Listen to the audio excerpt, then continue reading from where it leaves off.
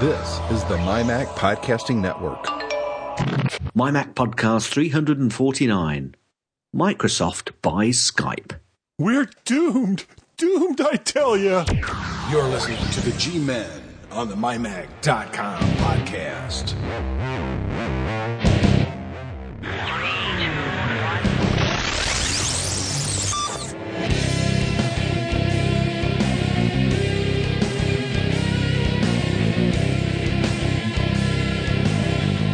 And welcome everyone to the MyMac.com.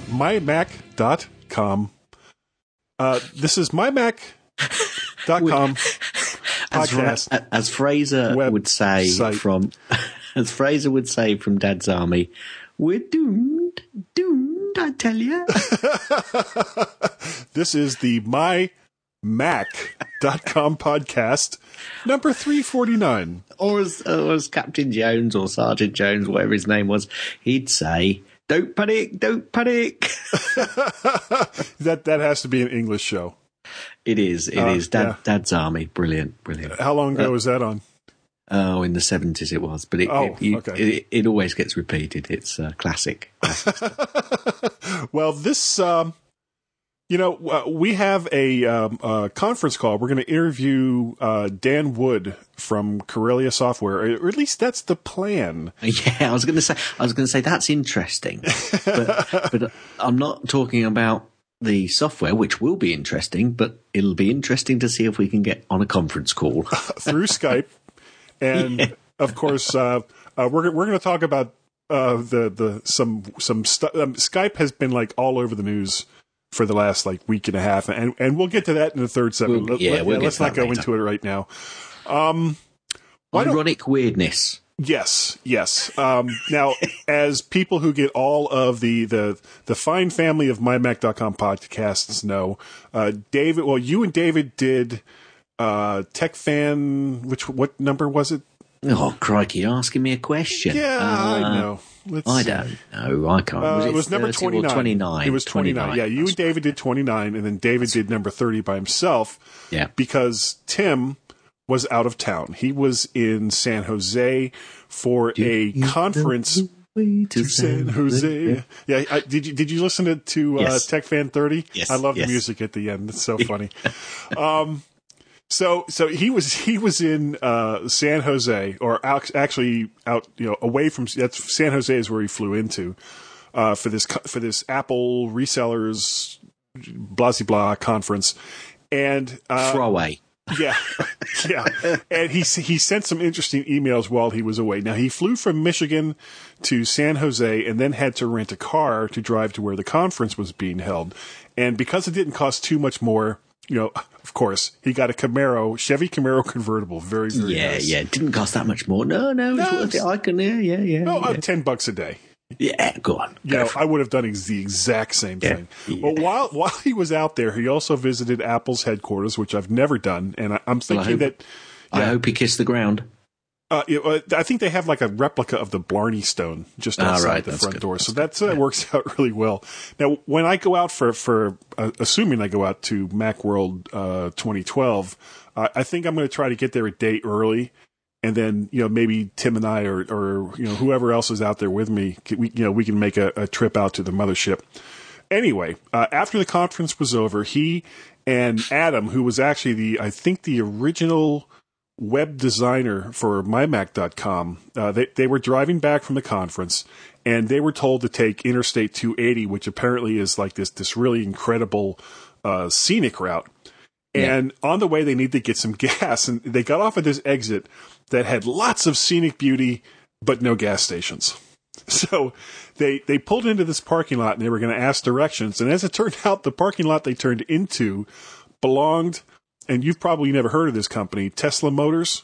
Oh, yes, I have. Oh, you have? Great. Okay. Yes. Well, for those that don't know what Tesla is, they're the makers of this completely battery-powered sports coupe, and they're getting ready to release a sedan. Yeah, I think their original one, they used a Lotus Elise bodywork. Yes. Oh, beautiful. Just gorgeous. Yeah. And so here's Tim in an American muscle car looking for a gas station at a car maker's parking lot that specializes in battery-powered cars only. Oh, the irony. Ooh, it's so ironic. And weird, which is why I called it ironic. Weirdness. Nothing to do with a Mac at all, other than that it was Tim. It was Tim. So we'll let him off for that then. Yeah, let's just get right to the MyMac stuff. All right. There's not too much to talk about. Elisa doesn't have 14 articles, and John Nemo doesn't have a whole bunch of articles. We've worn them out. I think their fingers are probably like a half to a quarter inch shorter from all the stuff they put out.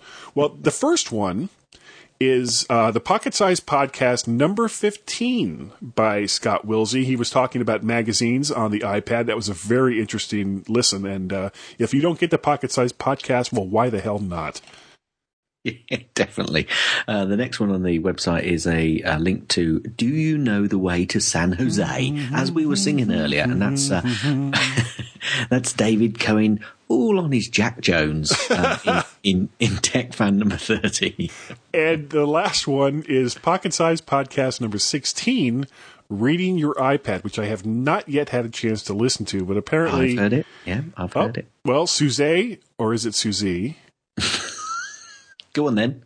Go on, come on. It's not Suzie. It's Suze. You nitwit, Brit. Okay, well, I was the one that got it wrong this time. Yeah. And John is there, as always, with the world's shortest review cast. Yep. And you Although I'll tell you what, they're getting longer. Yeah, I've noticed that. When Scott first started coming out with these, they were like, 20, 25 minutes. Now they're starting to get up into like half hour, 40 minutes. But the world's shortest review, it is getting longer. Oh, I thought you were talking about the podcast in general. Yeah. No, that's fine. But, he's good. Nemo's creeping up. And that's like it. Yeah. For the MyMac stuff. So go and listen rather than read this time from the website. Yeah. There's like really nothing to do except go to iTunes and get all that stuff. We got some feedback from Twitter. We did. From Bob DeGrande. He's going to have to send us in. Just carry on. That's fine. Just carry on. Move on. And he was correcting me on when we were talking about the iMacs last week, saying in essence, he was saying that all the 27-inch iMacs have 4 RAM slots. And I didn't know that. I thought they had 2 like all the other ones. I went to Mac.com and did some checking, and sure enough, they all did. Yeah, I had a confirmation as well over Twitter from Jane73, who's down in Perth, if I remember. And she was listening to the podcast, and actually, whilst listening to the podcast, confirmed to me on Twitter, which is a bit surreal, really. Yeah, but just a little bit. So even the Australian... No, I'm not... I won't. No, don't go there. I won't. I've got a tech news of the weird this week, and the only reason why it's weird is the title. I mean, the article itself, it was from MarketWatch.com, and it was tripe. It really was, but basically there's a lot of people out there, because Apple is so popular, they write stories hoping for page views, and it worked on me. The only reason why was because of the title. And the title of this particular article was Apple Will Miss Steve Jobs' Guts. And it's like, really? Okay. And I mean, now my mind works in a very odd way. Yeah. My mind didn't, because I think I agree. I think it's his gut reaction is what it was trying to go with. Okay. Well, all I know is my mind. It's funny you should say that about, them trying to get click-throughs, and it worked on you, because I had exactly the same issue in the UK, which with a fairly reputable newspaper who put out an article about the fact that when Apple's website goes down, all it does is cause a frenzy of activity, whereas when anybody else's website goes down, it normally causes, them to be complaints complaints and stuff. And I thought, now, come on. This is a respectable newspaper. This has been happening with Apple for years and years and ever years. Since the Apple Store opened. And if anybody like was new to the Mac and came on, I'd expect that reaction, but not, the sort of article and I thought click-throughs, all you're trying to do is get clicked. Yeah. Didn't like it. So I'm not going to mention it so nobody else clicks on it. Well, the way my mind works was it flashed to like some glass container in the middle of a secured room containing Steve Jobs' intestines. Yeah. They're missing. And I know how weird that sounds. But yes. Well, we know you and zombies. Oh yeah. Well, I mean, it seems to be a pattern. It really does. We also got through email an audio comment from Andy Hall, and I'm going to play that right now. Hey, Guy and Gaz, this is Andy. Just wanted to let you know, doing a great job on the MyMac.com podcast. It's my top-rated podcast, and I really enjoy listening to it. So, great job. And normally I'd contact you through Skype, so you can get your Skype number used, but I don't have any more Skype credit. I'm too cheap to buy anymore, so I'm just sending a voicemail. And by the way, I guess now we know why Osama bin Laden hadn't been heard from in terms of giving you guys any podcast feedback. Oh, well, I'll give you some. Good job. Talk to you later. Bye-bye. I don't think OBL is going to be contacting us anytime soon. No. Not going to be happening. And we got an email from Steve McShane, or A.E. McShane, on Skype. Sorry, not on Skype. On Twitter. Why don't you go ahead and read that, Gaz? Yeah. Now, you're not ready, are you? No, I am ready. Okay. I just wasn't expecting you to say for me to go for it. Oh, I'm sorry. Okay, Guy and Gaz, last we talked I was telling you about the trouble I was having with GarageBand recording past 5.33 minutes. After some whimpering about the possibility of having to use my HP laptop, I sent several emails to the Intersphere hoping for an answer. Adam Christensen did just that. That's Adam Christensen of the Maccast, I assume. Yes. And he said, when you're in the timeline, you need to click on the little icon that looks like a puzzle piece, and then you go into the section option and set automatic slider to on. Now, as you record, it will automatically add bars and allow you to record as long as you want. Clear as mud. Clear as mud. He said, I never came across that function on the iPad, and this info wasn't anywhere else online, including Apple support pages. Yeah, come on, Apple. He said, it works beautifully and will make this Pubcast happen. So there you go. I hope MW works. MW? I think it means Macworld. Okay. I hope Macworld works beautifully for you, Gaz. I think he meant Guy. So MW, that means Macworld, and in this particular case, Gaz means Guy. I think he was already practicing for the pubcast. Yeah, and he says, I need to practice drinking for the pubcast now. Don't worry, Gaz. I'll put a raincoat on the iPad. Many thanks for you all. Good stuff. Thanks, Steve.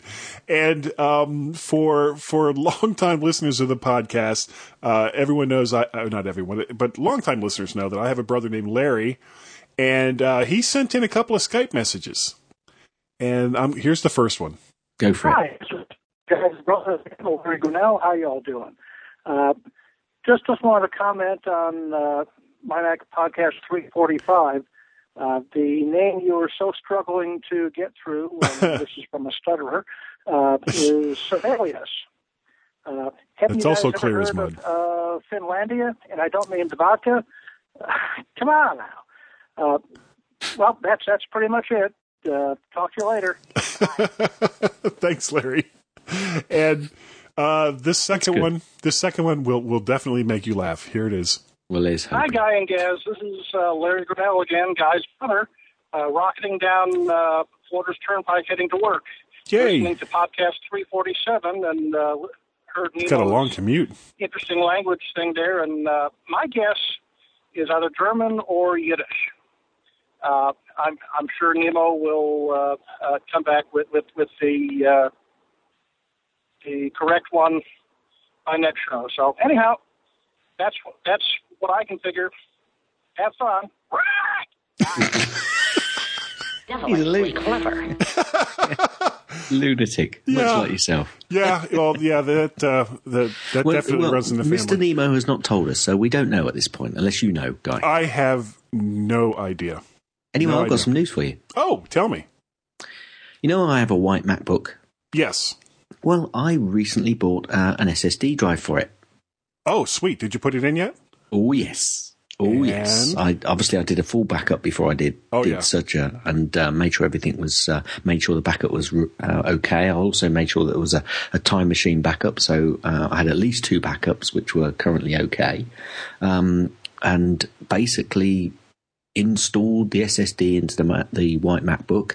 And initially, it seemed to take a hell of a long time to reboot. And early boots were because I basically copied everything across. Yeah. Once I'd actually installed the SSD, I then booted up from an external drive connected with the USB, and then installed from Super Duper. Just copied everything across, which is not what I wanted to do. I wanted to do a complete reinstall, but I wanted to then use Time Machine to get well, no, actually I used a clone to move across. Okay. But basically I wanted to do a comparison before I did a complete fresh install on it. So I did some comparisons on the timings, and basically I think iPhoto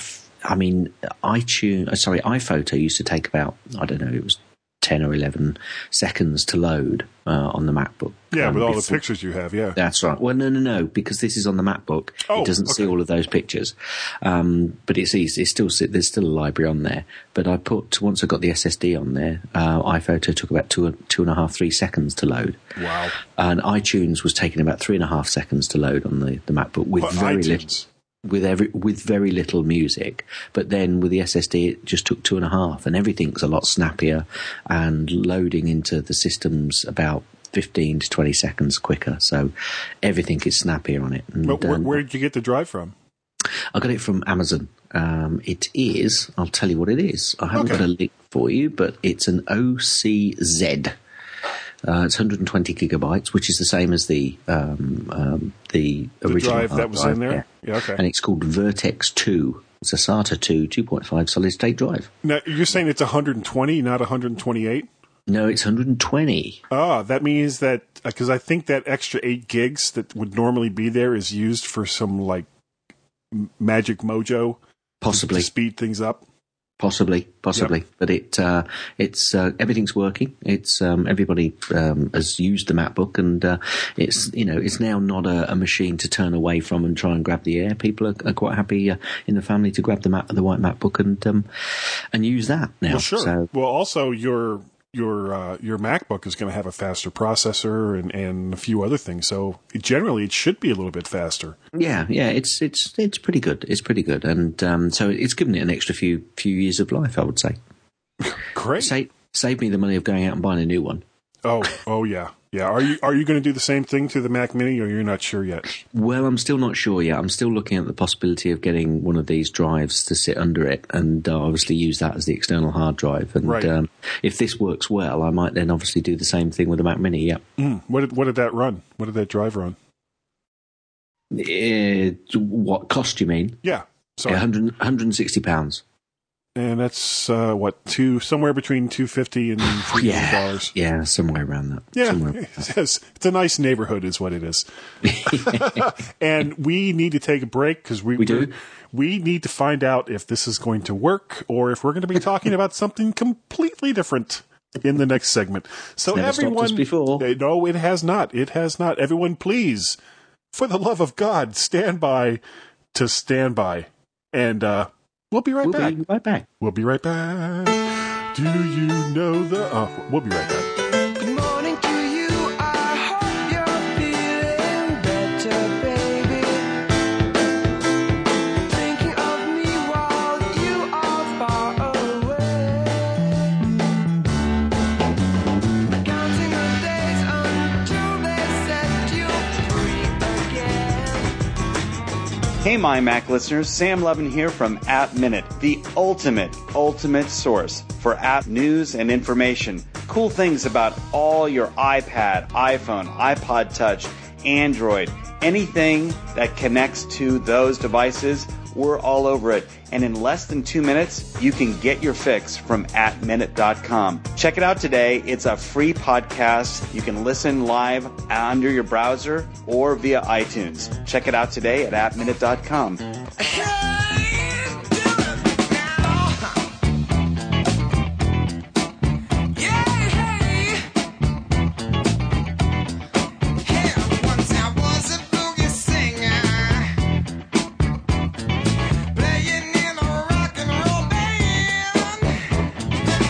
we're back, and just in the nick of time. The G-Men on the MyMac.com podcast.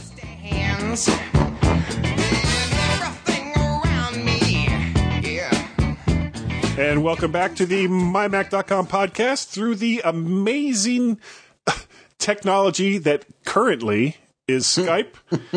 We'll see what happens in the future about that. We have somehow managed to snag Dan Wood from Corellia Software, and they've just released Sandvox 2 today. I was playing around with it a little bit earlier, and it is a lot different from the first version. How you doing today, Dan? I'm doing great. A little tired, but I think I'm pumped up on it. Yeah, pumped up on adrenaline, I think. Just before we started, you were saying that you guys kind of slash-dotted yourself accidentally. Well, we just have so many websites pointing to us. I've been using Twitterfall to kind of see what blogs have been, what tweets and blogs have been pointing to us, and it's a lot. So, this is a big day. So our server is kind of creaking along, and it was only when we started sending out our customer emails that we discovered, wait a minute, we're kind of pushing it a little too much now.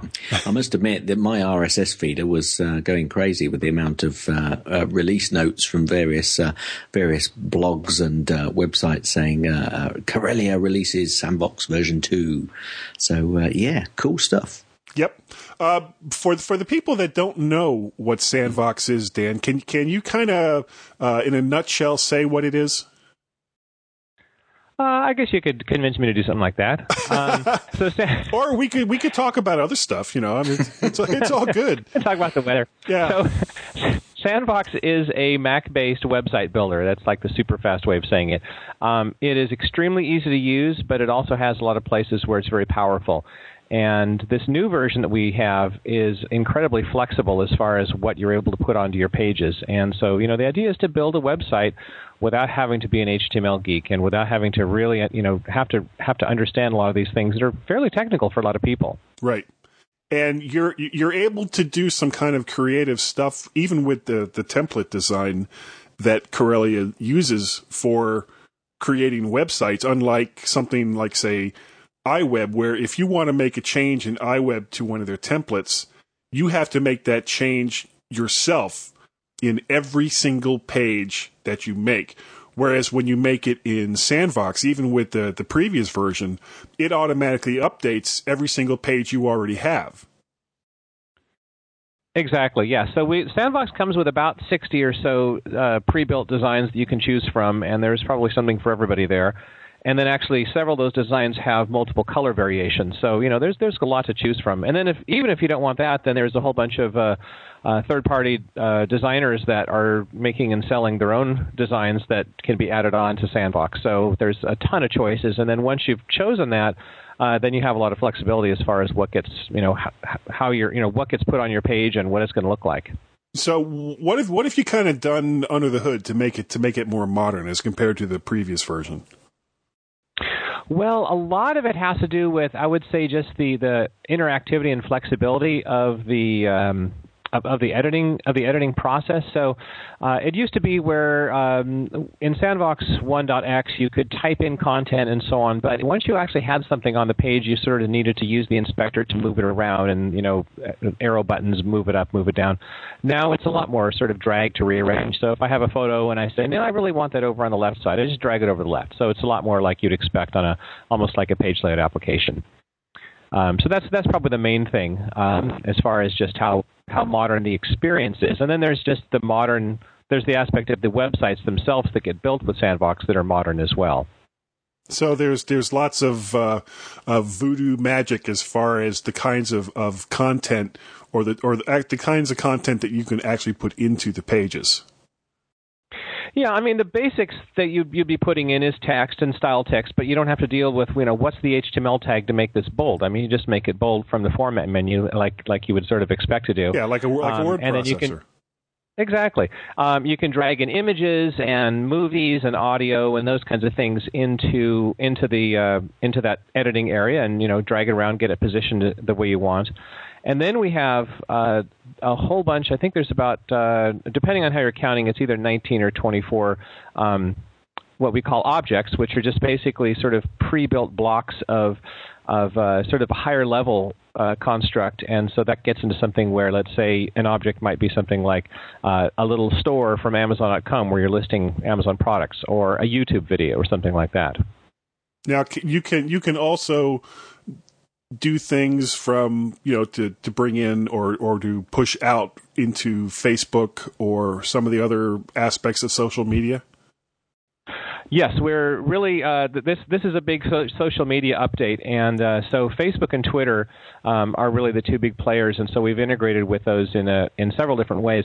So one thing that's really kind of cool is, if you have a website, let's say you have a business, and you want people to come to your website, and then you want them to share the fact that they found your website with their friends, and maybe their friends will come to your website, and maybe they'll end up buying your product or come to your restaurant or whatever it is that your website is all about. And so if you put a Facebook like button on your pages that you want people to share with their friends, that's just, it essentially was just choosing one menu object. It's just put this little thing on your website, and then when you publish it and your visitors come and view that page, there's a like button. They click it, and it's automatically configured to quote, like that page. And then we have something similar for Twitter as well. So you might want to have people tweet about your page. Now, what about if there are a lot of people like web designers and so forth that are a little more skilled with using CSS and HTML. What does Sandvox bring to the table for them?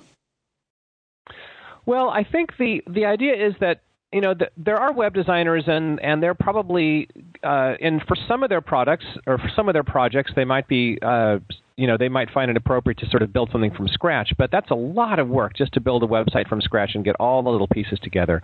And so we actually have a number of professional web designers who've been using Sandvox, and they build websites for their clients with Sandvox. And because if the tool fits the job, there's no point in putting yourself through a whole bunch of extra work. And there are a lot of points where once you kind of realize that there's something you'd need that's not quite out of the box in Sandvox, and if only I had a little bit of HTML or CSS in here, Sandvox actually has several hooks for that. So you can put in your own objects which just contains a block of HTML, for instance. Yeah, that's built right. That's right in the top menu bar, where you can just put in an HTML box or something along those lines. You can also tweak it through the inspector, which looks a lot different than it did from the previous version. Yeah, that's the question I was going to ask, actually, Guy. I was going to ask Dan, go ahead. How the interface, how much of a difference it is for, obviously, previous users of Sandvox. Are they going to see much of a difference? I mean, I'm not a user. I know Guy is. I'm relatively new to the application. And so I was just going to ask the question, is there some big differences to the interface? I think in some ways it's going to be very familiar, and in some ways it's going to be kind of like, wow, this is great. The familiar aspect, I think, is just that when you look at the overall window and you have the live editing preview of your website right there. I mean, it's not like you have to sort of go into an editing mode and then you say, what does it look like, and then go back and edit it, and what does it look like? I mean, you're literally editing the website right there on your window. And then you have your site outline on the left, which is essentially a list of all of your pages. And if you have a hierarchy of pages within pages, we call those collections, and you can just sort of see everything right out in front of you. So that's going to be familiar. The inspector has definitely been revamped. It has a lot more options, and I think it's just better organized now. We were really inspired, actually, by a couple of Apple's iWork products like Pages and Keynote. As far as we think those are just beautiful pieces of software, and their inspectors especially just have some. They're just so clear on how to use, and so we were kind of inspired in that way. Yeah, so current users, do they have to jump through any hoops to do an upgrade to their current sites, obviously using the new software package, or do they just, download and upgrade and Bob's your uncle, as we say over here? It's a very simple hoop to step through. There are no flames in the hoop. It's not up off the ground. Oh, man, I was looking forward to the flames. I know. If you open up an existing Sandvox document and Sandvox 1.6.8 document, then Sandvox 2 will offer to upgrade that to the new format, and it actually saves it under a different name. So your old document is there just in case for some reason you want to go back to the old document. It's not really messing with it, but it imports everything into its new format, and then from there you can just keep modifying your website and to your heart's content, and then saved in the Sandbox 2 format. Obviously the Mac App Store is going like gangbusters right now. You guys aren't currently in there, is that right? Right, not yet. That's definitely on our plans. I would love it if we could be there in a week or less, but it's going to take a little while because we have to do a few things to change it in order to comply with their rules. So, for instance, we have the Sparkle updater that keeps people up to date. We have to strip that kind of stuff out. And then you have to, as a developer, you have to go through this process of submitting it to Apple, and maybe they find something that they don't like about it. So that sometimes takes a few iterations to get that to work. And what is the current price for the program? The current price, as we're speaking, is $67 for a single user license. That's an introductory price that we're doing just for the first 10 days of launch to encourage a lot of people to come and try it out, and then it's going to be $77. Okay, and is there going to be like an upgrade price for people that already own the program? There is indeed, actually. Yeah. So if you already own Sandbox One. If you already own Sandbox One, again during these first 10 days, it's $37. So it's quite a hefty discount. Yeah, it's almost half. If you miss that window, if you miss that window, then it's $47. It is such a hugely different program. I mean, we've been working on this for 2 years. That there are some software packages. Actually, Apple software packages now. When it comes to a new upgrade, you have to buy it all over again. And so I think it's kind of a thanks to our users for sticking with us by giving them a really nice discount for upgrading to the new version. Now, you've also incorporated the, I think it's called iMedia? Or have I got that iMedia wrong? browser. iMedia, okay. And because that used to be like a separate, kind of a separate program that you offered, and it was somewhat integrated with Sandbox One. But now you've made some changes to that as well, as I understand. Well, here's the story. So in Sandbox One, we wanted to have a media browser, little window that people could drag their thumbnails from, their iPhoto library and that kind of thing.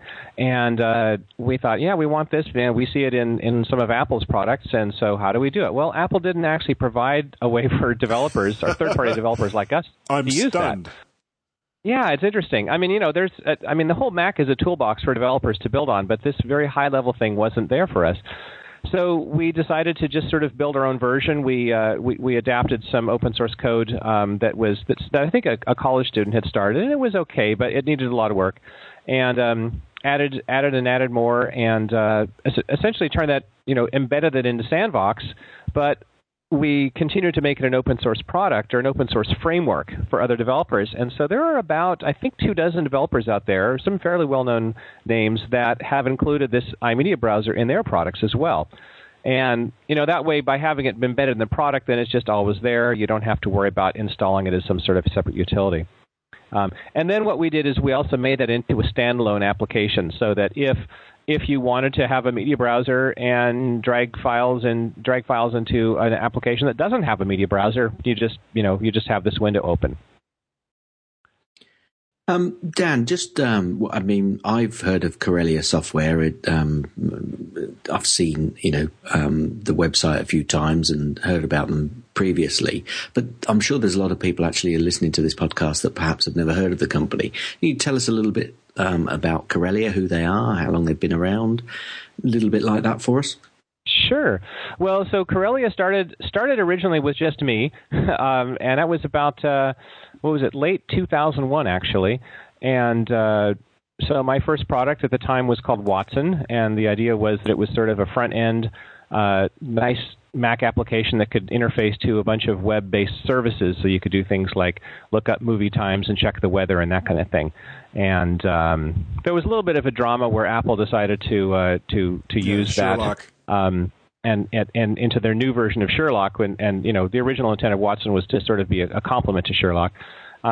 It was a little bit dramatic, but in retrospect, it was actually always good because we still ended up making plenty of money and had a lot of really loyal customers using it. And anyhow, after that got Sun Microsystems actually bought that out, and so we said, well, let's look for a new product to start, kind of reboot Corellia software. At that time, Terrence Talbot came in as a partner, and the two of us started working on Sandvox together.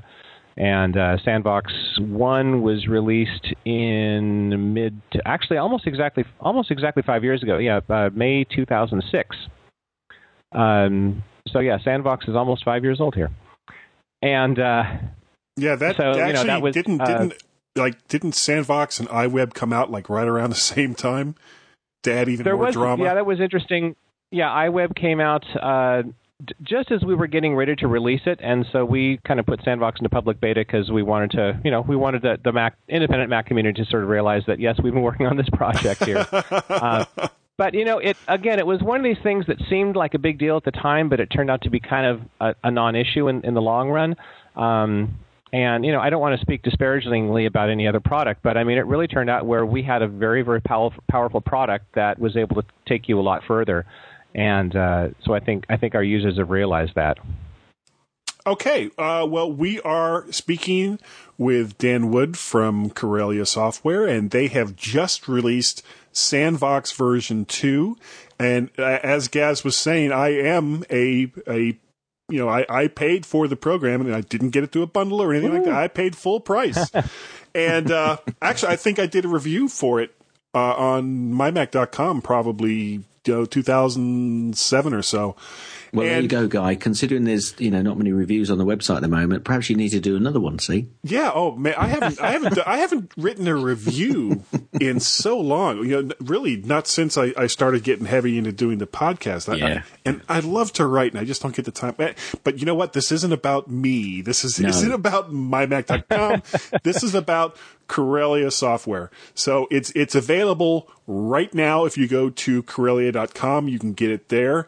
And they have a discount price right now of $67, which is $10 off. Previous users can get it right now for the next 10 days for $37. The price will go up on both of those $10 after 10 days. So if you're listening to this podcast and you have any interest at all in creating a website, Sandvox version 2 available right now is a great way to make that website. So Dan, I wanted to say thanks so very, very much for coming on the show. Thanks very much. And also, I'm going to just point out an easy way to get to our website, and that's just sandvox.com, and that's just SANDVOX.com, because someone might not know quite how to spell Corellia. Well, they can Google it. Come on. You guys have... Oh, that's true. You guys have computers. Google it. It's a great program. We'll have links in the show notes as well. Oh, yeah. Of course. Thanks for being on, Dan. My pleasure. Thanks for having me. And everyone, if you will please, stand by. We'll be right back with the last segment of the show in just a moment.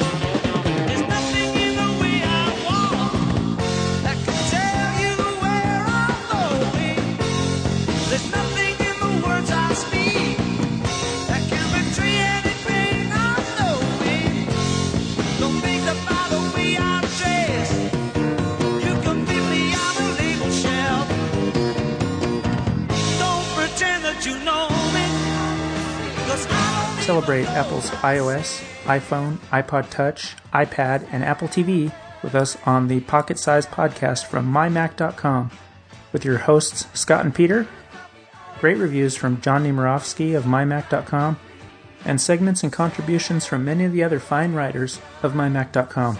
It's hard to believe so much excitement can fit in your pocket, but it can. Please find us at mymac.com or in iTunes. Just search for Pocket Size Podcast. You'll be proud to tell your friends that you have us in your pocket.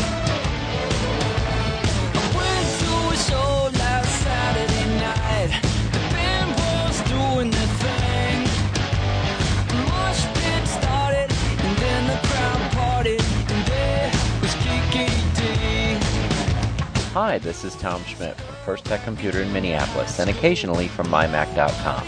And you're listening to the mymac.com podcast. Now, if they could just record it sometime when I'm not driving home. Oh well.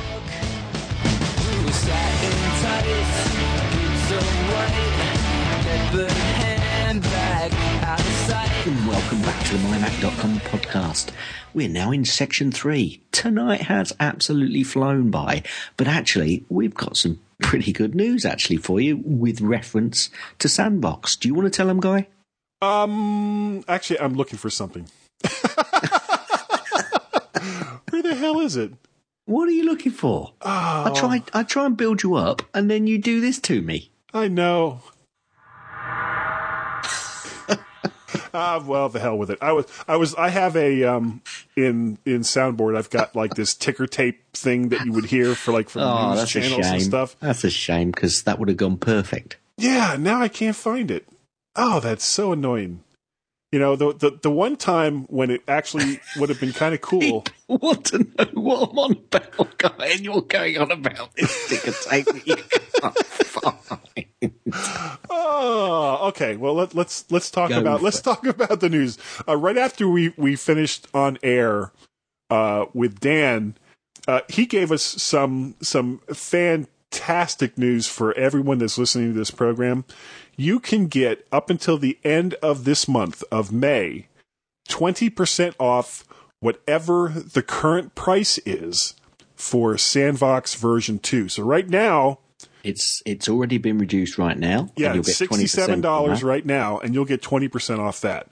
If you already own the program, you'll get 20% off the $37 price for the upgrade. And then after the promotional period, 10 days' time, there's still the 20% off, but it'll be obviously off the full price. Right. And that's till the end of the month. And the only thing you have to do is when you order it online is type in the coupon area, MyMac, MYMAC, one word, and that's it. And you get 20% off whatever the current price happens to be for Sandvox version 2. That's superb, Dave. That is, I mean, that was very generous. When he said 20%, I was kind of like, wow, really? 20%? That's pretty good. Go listeners. Yeah. So, don't if you're interested at all in making your own website, don't let this pass you by. Sandvox 2 is some really good software. Yeah. I know that you're really looking forward to using it, aren't you? Yeah. Well, I mean, I've had a moment to like just kind of play around with it a little bit, but I'm looking forward to kind of putting it through its paces. And maybe I will do. I haven't written a review in so long. Maybe I will do a review on it. Excellent. Now, there's some news about Skype, apparently. Yeah, we kind of referenced that in the title for the show. We're doomed. We're doomed. Apparently, because of Skype, we're doomed on two fronts. Yeah. So do you want to talk about? Yeah, there was an article in netsecurity.org that there's a 0-day exploit in Skype that could allow an attacker, I'm laughing, allow an attacker to execute arbitrary code on your Mac. In essence, an instant message is sent and the code to process that message allows the exploit to happen. However, there's two bits of good news. In order for it to work, the message has to come from someone that's on your contact list. So if you haven't updated Skype yet, be careful of even accepting instant messages through Skype from your friends.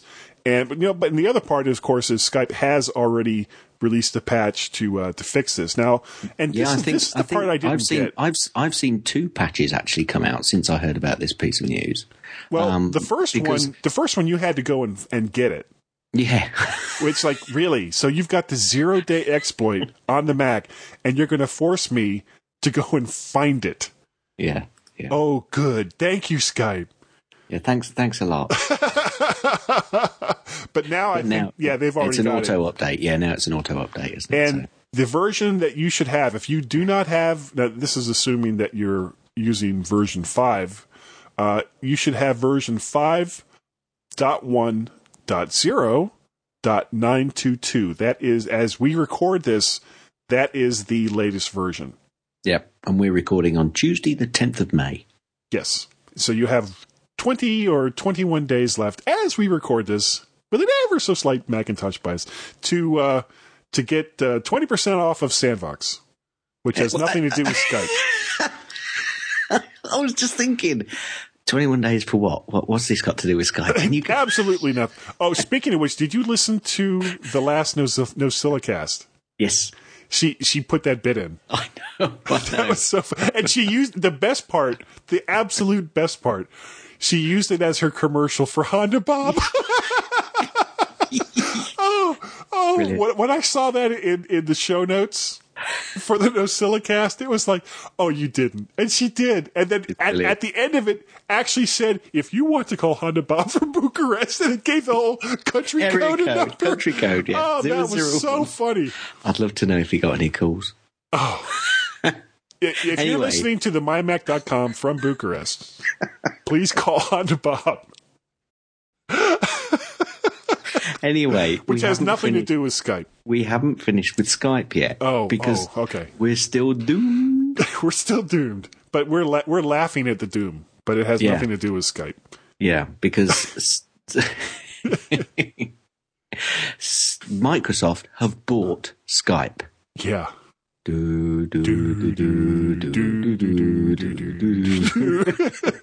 course, you realize this means war. Well, it could be, but wait, just one more. I got one more.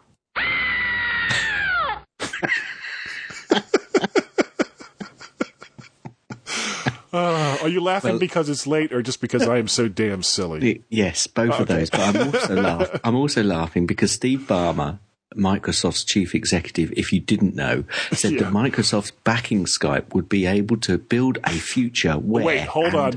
And I quote... This is so funny. This is funny all by itself. Go ahead. Talking to friends and colleagues around the world will be as seamless as talking to them across a kitchen table or a conference room. How did you get through that without laughing? I mean, that is such market speak. You know... And, you know, I've got nothing personal against Steve Ballmer, but I just have this feeling that someone came to him yesterday and said, well, did you know we're buying Skype? And he's like, Skype? What's Skype? What's Skype? What's Skype? Is that important? I bet he said, is that something like iChat? Yeah. Oh.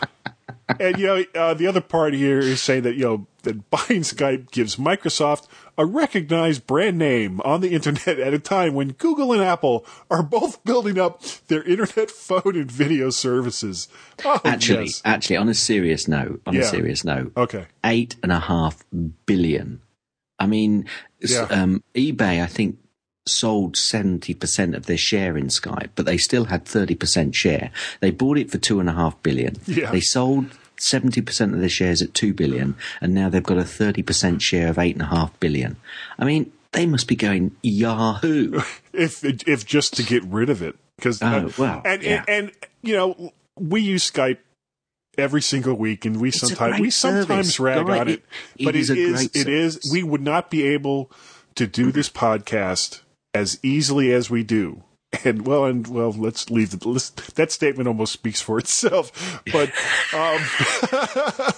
it would be easy. Yeah, it would be much harder for Gaz and I to record this show if it wasn't for Skype. Yeah, I've done a few using iChat, but the quality is not quite as good. No. But, I mean, it wouldn't be. So Skype is a great app. It's just that sometimes, certainly the current interface has been let down. But we'll wait and see. You never know. You never know. You know, the new interface is starting to grow on me. You know, Xbox 360, Microsoft do have some successes. So let's keep our fingers crossed. Yeah, I know. Sometimes it's fun just to make fun of them. It is, yeah. We don't mean it really, do we? We don't. No, we really do. Well, let's finish this off. Google has Google Voice. Apple is building up FaceTime. Now, and that's the part I didn't quite understand. And this is from an internet analyst, of course. Yes.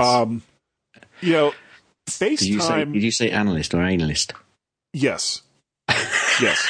FaceTime, as it stands right now, is not like Skype. And now, I've never used Google Voice, but I don't think FaceTime and Skype should even really be considered similar services, or maybe that's just me.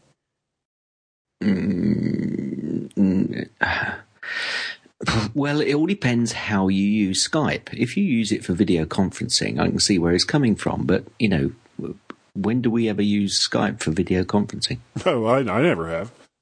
No, you'd frighten the life out of me if you didn't. Well, actually, in a way, we just did. Yeah, in a way we just did, but yeah. So we did go through. So that's where it's another conference service, man. Yeah, let's not even go into that. No, please not. Yeah, But perhaps that's where it's coming from. But I think they're probably seeing that as a lot of future. You know, a lot of people doing face-to-face Skype calls. Sure. You see, we're all. Yeah, it's almost its own. It's almost adjective. a Hoover, isn't it? It's almost a Hoover or a Xerox. I'll Skype you. People do say I'll Skype you. Yeah, or Google it. Yeah. Yeah. So Microsoft has spent $8.5 billion. So in other words, they're that closer to death. All right, enough about Skype. I'm sick of talking about Skype. However, there is more malware out there. Yay! God, this is a happy show. More bad news. Hooray! It disguised as and this is these people that make this malware. They really do not get the Mac market.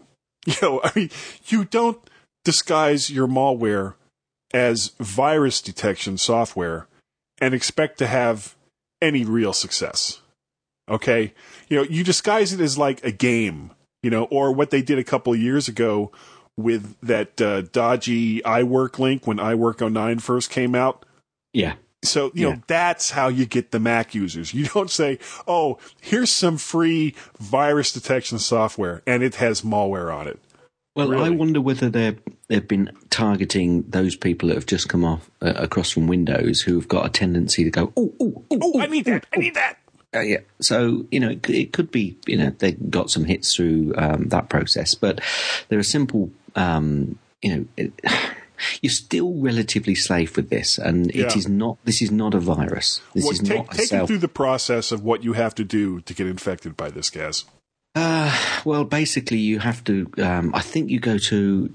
There's a website. It's a link that you'll get pointed towards, and then you get asked. No. Basically, if you go to a particular website which has got this malware infection in it, then it will tell you that you have like a pop-up window. It's a pop-up window saying you have a virus. You need this software to download to protect yourself against this virus that you've now got.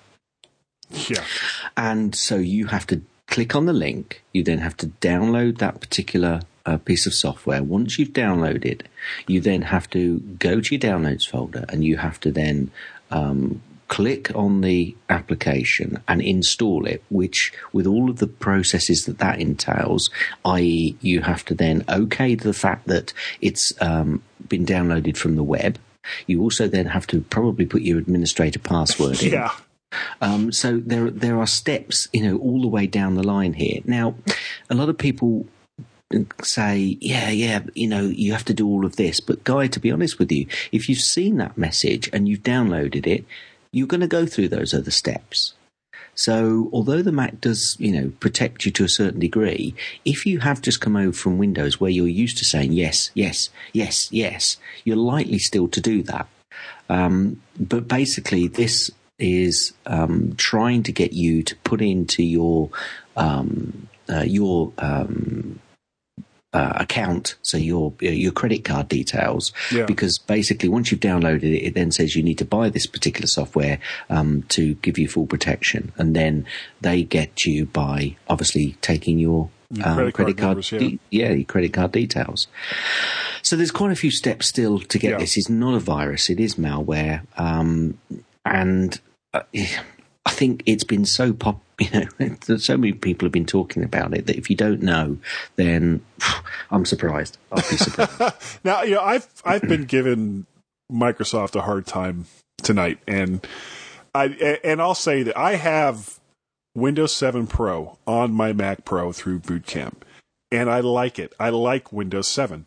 And when people come up to me that are obviously not going to buy a Macintosh, and they ask me about what type of computer to buy, I said, go ahead, don't worry about it. Windows 7 is a good OS. Make sure you upgrade to the Pro version, because honestly, the home version just it blows. It just sucks. Yeah, we use the it Pro at work. or the Ultimate version. Yeah, we use it at work, and I like some parts of it, but there's still parts of the interface which I still, I think just suck. But if you don't want to move over to the Mac, then Windows 7 is a good. Yeah, And speaking of, sorry, can I rephrase that? A fair option. No, I'll say it. It's a good OS. Yeah. But on the security front, and we were just talking about giving Microsoft a hard time and talking about Mac malware. Part of the reason why malware has kind of gone this route, and I'm not talking about just Macs or just Windows, is because starting with Vista, as bad as the press made Vista out to be, Microsoft did step up their game with security. Yeah. And all of this AVG and all these other programs, Norton, that you used to have to run with Windows, really isn't that necessary anymore. You can get by with the basic protection that Microsoft gives you with Windows, and then just use common sense. The biggest security risk in any operating system is the person behind hitting the keyboard. Keys. Yep. And we'll stop there. I'm not. Microsoft is not sponsoring this podcast. So. Aren't they? No, they aren't. Oh well. Well, if they were going to, I pretty much guarantee they won't. After what we were just talking about with Steve Ballmer. He's a nice fella, really. Oh, sweet guy. Send us money. Give us money. Anyway, you mentioned to me something about Spotify. Yeah. There was some stuff in the news about Spotify, and I went to kind of look at it and try it out. But the services that they provide aren't available. No, they're still not available in the US. No, they're still trying to get across over in the US, I think, at the moment. But they haven't got the license yet. The music industry is not agreeing, and I think it might take them a little while. But basically, they've updated their application, whereas it used to be pretty much just a streaming application which you could use on your iOS devices, right, or like Pandora or some of the other ones. Yeah, but it was a pretty neat service actually, and a lot of people in Europe, we don't, Pandora was over here, but it didn't seem to get used much. But Spotify certainly did do. But basically now, I mean, if you don't like using iTunes, you want to synchronize your songs onto your iPod or your iPhone, the streaming service which Spotify have, basically now it's rolled out a new version of both the desktop and the mobile application for all users, because they've got a free... as long as they don't live in the US. As long as you don't live in the US. So, our European and other world listeners... Stick with us, babies. Basically, they've got a free users and a paid service. Go ahead. Stop interrupting me, will you? I'm sorry. I'm going home with my teddy, and I'm not going to give it back. No, I love that teddy. Anyway, people of the ad-supported and the free users can synchronize tracks from their computer to their iPods, iPhones, right through the service. And their Android phones as well. It's also introducing its own music store. So users will be able to buy individual tracks or bundles, which are actually a cheap way of going through the catalogue, actually. When you say bundles, is that similar to like a subscription? No, you can actually buy the song, so you actually own the song. So you could buy a bundle of 10 tracks, which costs £99. Okay. So that basically comes down at about 80 pence a track, which is a little bit cheaper than iTunes currently. And you can even go up to a bundle of 100 songs, which costs £50. So they're looking at different ways of grabbing people's attention. Now, I don't mean. Well, I do mean interrupt. What's the format of the music? Does it come across as MP3s or AAC files, or are they DRM'd? Or do you know? I think they're MP3s, but they're not DRM'd. They're not DRM'd. Okay, so once you have them, you can pretty much do whatever you want with them. Yeah, but I mean, it's the service which is what people are quite enjoying the use of because of the synchronization. You get your playlists, and you've got your playlists everywhere, and the fact now that you can pick up any songs that you've got on your computer and you can use those. And one of the other things which it's doing, apparently, which I think is a biggie, is that it works over the Wi-Fi. So you don't have to connect directly. Correct. You can synchronize over the Wi-Fi. Interesting. Now, to me, that's one of the biggest things. I mean, it's kind of been hidden down a little bit, but I think that's one of the biggest, and something that everybody who's got an iPhone or an iPod Touch says, why can't I do that with iTunes at the moment? That's a good question. Maybe, now, everyone talks about whatever the hell Apple is going to do with that data center in North Carolina, and they still haven't really said, though it's pretty much assumed that it's going to be a cloud service of some kind. But after, iTunes has been around since 2001, for over 10 years now. Yep. And the iPhone has been out since 2007. The iPad now is on its second year. At what point, and all of these devices have either Wi-Fi or Bluetooth or some kind of wireless connectivity. Why is it taking so long for Apple to roll out some kind of wireless syncing? Well, perhaps they're going to be doing it differently. Well, maybe. But, the one thing that I was interested in talking to you about was, you've used it, and I haven't, so I have nothing really to compare it to. I've used it briefly, but I kind of stick with my old stalwart process of syncing up to iTunes, because it's kind of a routine which I've gotten into. But there's a lot of people that don't sit behind the computers as much as you and I probably do. Too much. And that's where I think Spotify were getting a lot of feedback from listeners, from their users, saying, one, I want to be able to synchronize with my own music. At the moment it's great that I can stream all of this different music, but I've got a lot more music available to me, which I'd like to be, add to my playlist and be able to use that. So that's what they've pulled in.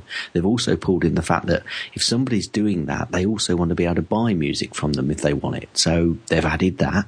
They're listening to their users. They're doing all these things. And they've also added, that Wi-Fi synchronization over Wi-Fi, which to me, I think really is a big draw. I'm going to be looking at the service now, definitely. So do you think that it's a threat to iTunes under its current the way that it currently works? Not until it gets into the US. No, it's a threat in so much as it's showing Apple the way to go. But whether it's a threat, I think it's a bigger threat actually for Google users and people using the music over, on that score. Anybody who's got a service on the Android devices, I think it's probably a bigger threat to them. There's lots of iPhone and iOS device users that will use it. Is it a threat to iTunes? I'm not so sure. I don't think it's it's a good way to move forward, and Apple are probably looking at them very closally. Yeah, they definitely keep track of the competition. There's no doubt about that. Yeah, definitely. Okay, but it's certainly not going to be a threat until Spotify can get it into US. And for some reason, the music industry over there are kind of pushing back on them a little bit. Well, see, and that makes no sense to me because no, it doesn't to me either. Originally they gave Amazon the ability to sell songs without DRM, but not to Apple. And they did that as a way to try to keep Apple's iTunes from getting really, really big, or even bigger than it already was. Yeah. So you would think that a service like this, which gives them, leverage against Apple and leverage against Amazon, kind of playing one off the other, that they would be jumping through hoops for this. And especially a service which seems to be so popular in a legitimate way of actually paying for music. Yeah, well, I think the music industry, especially in the U.S., has collectively lost their minds a long time ago, and they won't be happy until they can squeeze that very last penny from the last person that's still willing to buy music from them. But I mean, we'll see. But I'm just so tired of the games. Just stop playing the games. Sell me the content that I want at a reasonable price, and I'll buy it, and I won't pirate it. But, who am I? I have a podcast. That's about it. Who are you? Who the hell am I? I think that's about it for stories this week. And I'm going to start off the app pick this week. Good man. Now, I got an email from my sister-in-law who, she of course knows that I'm a big Mac head and Apple fanboy. And does she also know that you like zombies? Based on this pick, no, I don't think so. But there are no zombies in my pick this week, though it's an iPad app I'm called... disappointed. I'm sorry, but I mean, how many zombie games can I get? All of them. This is called Paint for Cats by Nate Murray. $1.99 in the iTunes store, and basically... Paint for Cats. Paint for Cats. Does that mean you've got to have a cat to own this? Well, you don't have to have a cat, but it doesn't make much sense otherwise. You've got a blank screen, and you can choose from like different palettes and things along those lines. And then this little animated colored mouse goes like rocketing around on the screen, squeaking and making noises. And if the cat is interested in it and hits your screen, there's like a paw print. Or if he like drags it across, there's a YouTube video for this, and I'm not sure where it is. Somewhere. Well, it's on YouTube. Duh. Yeah, might be there. But it kind of shows a couple of different cats playing around with this, and it was fascinating to watch. And I went ahead and got it, though I haven't yet tried it with either one of my two cats. But it just looks cool. It's $1.99. Paint for Cats by Nate Murray. We've got a dog. Could I use it with the dog? Yeah. If it allowed him to like lick the screen or something, I don't know. Well, I'll try it. Okay, either that, he'll just look at it and go, "What are you doing to me, Gaz?" Yeah, okay. My pick is an iPhone, iPod Touch, iPad pick, and it's something which actually I've been playing for a long time now, and I don't think I've ever mentioned it. So, but if I have, I apologise. But it's Words with Friends. Oh, I've heard of this. Yeah, now it's very similar to a Scrabble game, but this one is, you can basically find someone up as a username and connect with them, and basically it's Scrabble over the internet. You can take as long as you like putting in words, and I've got games which have lasted for weeks because it's a word a day, as it were, or a word every few days, and it's superb. And there's a free option which obviously comes ad supported. I've now bought the app, which costs £1.79. Which it's a universal app, so if you buy that, you can use it on your iPhone or your iPod Touch or your iPad. So that's probably $2.99, something around there. What's the price? £1.79. Yeah, I think that's $2.99. Yeah. So I think it's a universal app, although actually looking in the iTunes store, there is a Words with Friends HD version of course for the iPad. Is. So yeah. So perhaps I love how they put, it's HD. Oh, that must be so much better. Yeah, you know what that means? It's bigger. Anyway, yeah, exactly. Anyway, I generally play this on the iPad rather than any of the other devices, and it makes more sense that way. It's good game. Good game. I enjoy it. So. If anybody wanted, where am I going with it? If anybody wanted to get a hold of you, Gaz, they could contact me at gaz@mymac.com or on the Twitters over at twitter.com/Gazmaz and Guy. Yeah. If anybody really, really, really, really, really, really, really, really, really wanted to contact you. Yeah, they'd have to really want to. Yeah, you're not kidding. I could be reached at Guy@mymac.com or on Twitter. No, that was last week's joke. Twitter, twitter.com/MacParrot. And we have a Skype number, as my brother Larry managed to prove to us tonight. Twice. Yeah, we had 2 different calls from Larry. Thank you, Larry. The number is area code 703-436-9501, and I put that number into Google to see if it would actually spell anything. And the things that came up were somewhat disturbing. The first one was, you can contact the G-Men at the mymac.com podcast by dialing 70. Let me start that again. You can contact the G-Men at 70-DIAL-01 or 70-DID-OWL-01. They both really bother me. And then there's also, this one is also bad, 70-DID-OX-501 or 703-IFOUL-01. But you know what? It's 703-436-9501.